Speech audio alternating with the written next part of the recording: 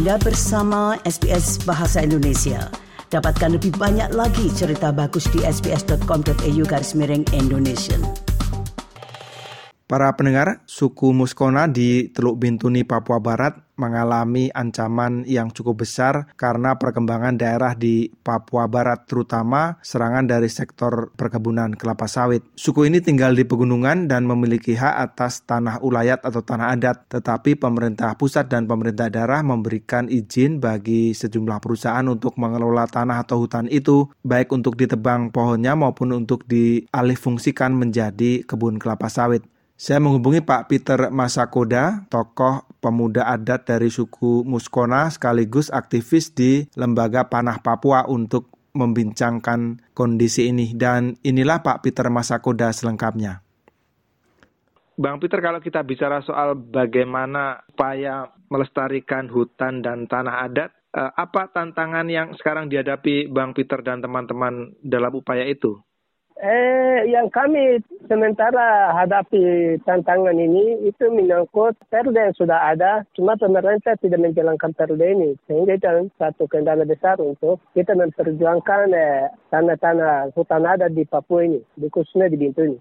Perda apa itu, Bang? Perda tentang pengakuan dan perlindungan masyarakat hukum adat Kabupaten Teluk Bintuni. Jadi ada dasar hukumnya tetapi belum dijalankan begitu ya? Belum dijalankan sehingga beberapa tanah adat yang kami sudah lakukan pemetaan sampai hari ini belum ada pengakuan dari pemerintah untuk kepada masyarakat adat ini. Sehingga ini satu hambatan bagi kami lagi untuk kami mau bergerak ke wilayah-wilayah lain, tapi ini belum mengakomodir yang terutama ini, sehingga membuat satu kendala besar bagi kami untuk khususnya pada Papua ini. Kalau melihat kondisinya, mayoritas dalam posisi seperti apa tanah adat yang sekarang ada ini? Hutan-kah, sawah-kah, atau apa? Di Papua, khususnya di Bintuni ini hutan yang masih alam, belum dikelola dan juga masih menyimpan banyak hasil-hasil yang di dalam hutan itu. Baik itu kayu dan juga sumber daya alamnya memang ada. Ini kan di Papua ini bukan hutan buatan, tapi ini hutan alam. Memang sudah dari moyang sudah ada di situ di tempat kita dan hutan paling luas ini. Dan itu statusnya selama ini menjadi hutan milik bersama begitu, milik adat suku begitu ya? Ya, sebenarnya milik begitu, milik ini. Jadi milik biasanya itu milik masyarakat adat, tapi seringnya investor masuk itu kan izinnya dari pusat. Jadi mereka hanya menerima apa adanya, karena dari pusat turun perintah, berarti tinggal langsung mereka bongkar itu hasil-hasil hutan itu. Dan itu sering bertentangan atau dilawan oleh masyarakat adat di Bintuni? Ya, ini yang terjadi khususnya bukan hanya Bintuni saja, hampir Papua dan Papua Barat ini. Ada konflik-konflik kecil-kecilan yang terjadi antara wilayah adat ini. Kalau kita bicara investasi, apa sektor yang paling banyak mengancam di Bintuni ini? Ya, terutama itu perusahaan kayu. Perusahaan kayu, yang kedua perusahaan kelapa sawit. Perusahaan kayu itu artinya mengambil hutan di kayu ya? Kayu di hutan ya? Ya, mengambil ini kayu yang di Bintuni ini sudah sebagian besar kan sudah habis. Diambil oleh perusahaan, dulu ada perusahaan namanya PT Rimba Harta Mas. Terus sekarang dilanjutkan dari PT Papua Setia Kencana, PASTA. Itu yang sementara beroperasi di wilayah Bintuni khususnya di suku Muskona. Yang sementara kayu, memang itu dulunya itu kayu merbau paling banyak ini di situ. Sekarang sudah habis, kayunya sudah habis. Kalau kayunya diambil kan kemudian tanahnya terbuka begitu. Biasanya terus apa yang masuk, Pak Peter? Kayu diambil habis, ya itu pohon yang kecil-kecil juga kan belum bisa tumbuh secepatnya. Itu prosesnya lama. Jadi sementara ini kan di sana kayu yang seharusnya masyarakat butuh untuk bangun rumah, bangun ini tidak bisa karena kayunya sudah habis. Ya, jadi lahan itu dibiarkan saja begitu? Lahan mereka tidak penanaman kembali, tapi itu langsung tinggal begitu. Jadi tidak ada kayu lagi, hanya alan-alan, rumput-rumput, pohon-pohon kecil-kecil saja yang tumbuh. Lalu kalau perusahaan sawit bagaimana masuk ke kawasan ini? Perusahaan sawit juga demikian, itu kan lewat dari pusat, izinnya dari pusat, turun ke sini, ya masyarakat pribumi mungkin lewat 1-2 orang sudah diizinkan masuk sudah. Mereka operasinya di sini. Akhirnya di sini kelapa sawit dia mengancam wilayah adat, mengancam menghilangkan banyak hak-hak masyarakat adat atas tanah mereka, hutan yang ada di sini. Apakah itu termasuk di tanah suku Pak Peter yang berada? Ya, saya memang asalnya suku itu. Yang sementara kami punya hutan terancam oleh investor-investor dari luar. Suku apa tadi Pak Peter? Moskona. Suku Moskona. Jadi sering ada konflik dengan perusahaan sawit ini? Kalau sawit ini sudah berjalan sekitar menjalani 5 tahun ini. Ya, konflik kecil-kecilan itu yang ada. Tapi kalau perusahaan kayu memang ada konflik selalu terjadi. Sampai sejauh apa konflik dengan sawit misalnya?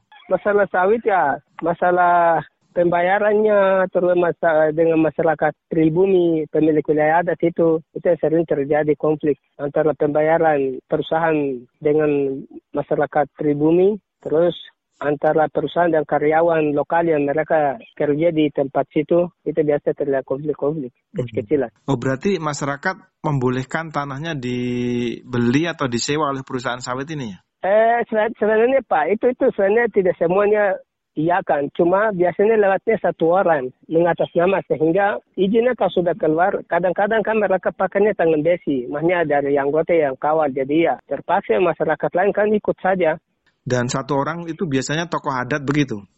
Yang mungkin dia memang pemilik wilayah, tapi bukan pemilik wilayah, bukan milik dia. Kebanyakan biasanya kan banyak. Cuma dia mengatasnama bahwa itu, mengklaim bahwa itu wilayahnya dia semua. Padahal bukan. Itu kan ada beberapa kelompok yang biasanya memiliki wilayah di situ, tapi satu orang mengatasnama itu. Padahal masyarakat adat itu sangat bergantung pada hutan ya Pak Peter? Ya. Kalau kita bicara bergantung masyarakat Papua, khususnya Papua, itu hutan itu yang biasa kasih makan, hutan itu yang biasa kasih obat untuk mereka bisa sakit, bisa sembuh, bisa untuk menghidupkan mereka untuk makan minum, semuanya ada di hutan. Terus ketika itu dibabat habis begitu gimana Pak?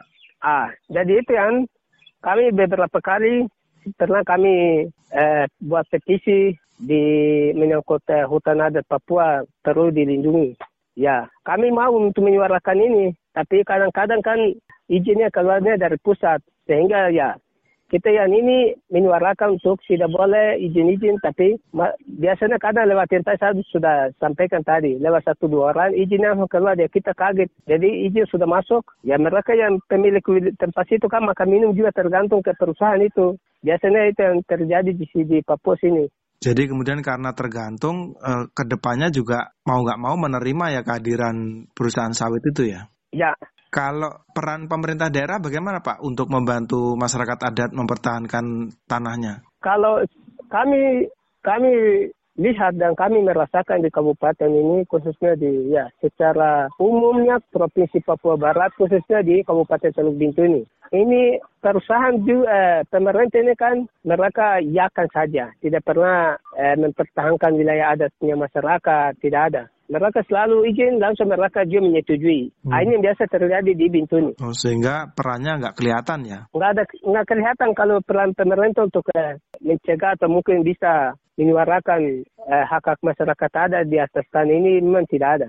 Lalu siapa yang biasanya membantu atau mendukung Pak Peter dan warga di situ untuk mempertahankan lahannya Pak? Kami biasanya kan lewat kawan-kawan NGO macam kayak Pana Papua itu. Terus kami mungkin ya koalisi antara NGO itu yang biasa kami menyuarakan terus. Pemerintah mau begini, kita tetap pertahankan untuk menyuarakan wilayah-wilayah adat ini.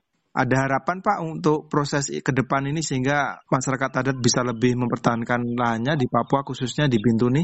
Jadi harapannya begini Pak, harapan kami ya di Bintuni kan sudah ada Perda tentang pengakuan dan perlindungan masyarakat hukum adat. Perda itu perlu diterapkan untuk tujuannya mengakomodir hak-hak masyarakat adat yang ada di kabupaten ini, hak atas tanah, hak atas hutan, hak atas sumber daya alam yang ada di atas ini. Sehingga hutan dan sumber daya alam ini bisa dikelola masyarakat sendiri. Tidak perlu investor yang datang untuk kelola, atau tidak perlu untuk mungkin dijual belikan begitu. Kalau bisa masyarakat kelola sendiri, itu harapan kami. Ya, itu harus lewat pengakuan dari pemerintah daerah dan pemerintah pusat begitu. Para pendengar, Pak Peter Masakoda, aktivis muda, tokoh dari suku Muskona di Teluk Bintuni, Papua Barat, menceritakan tentang bagaimana ancaman yang mereka hadapi, khususnya terhadap tanah ulayat atau tanah adat atas kedatangan dari investor dari luar Papua. Terima kasih dan sampai jumpa kembali. Sukai, berbagi, komentar. Ikuti SBS program Bahasa Indonesia di Facebook.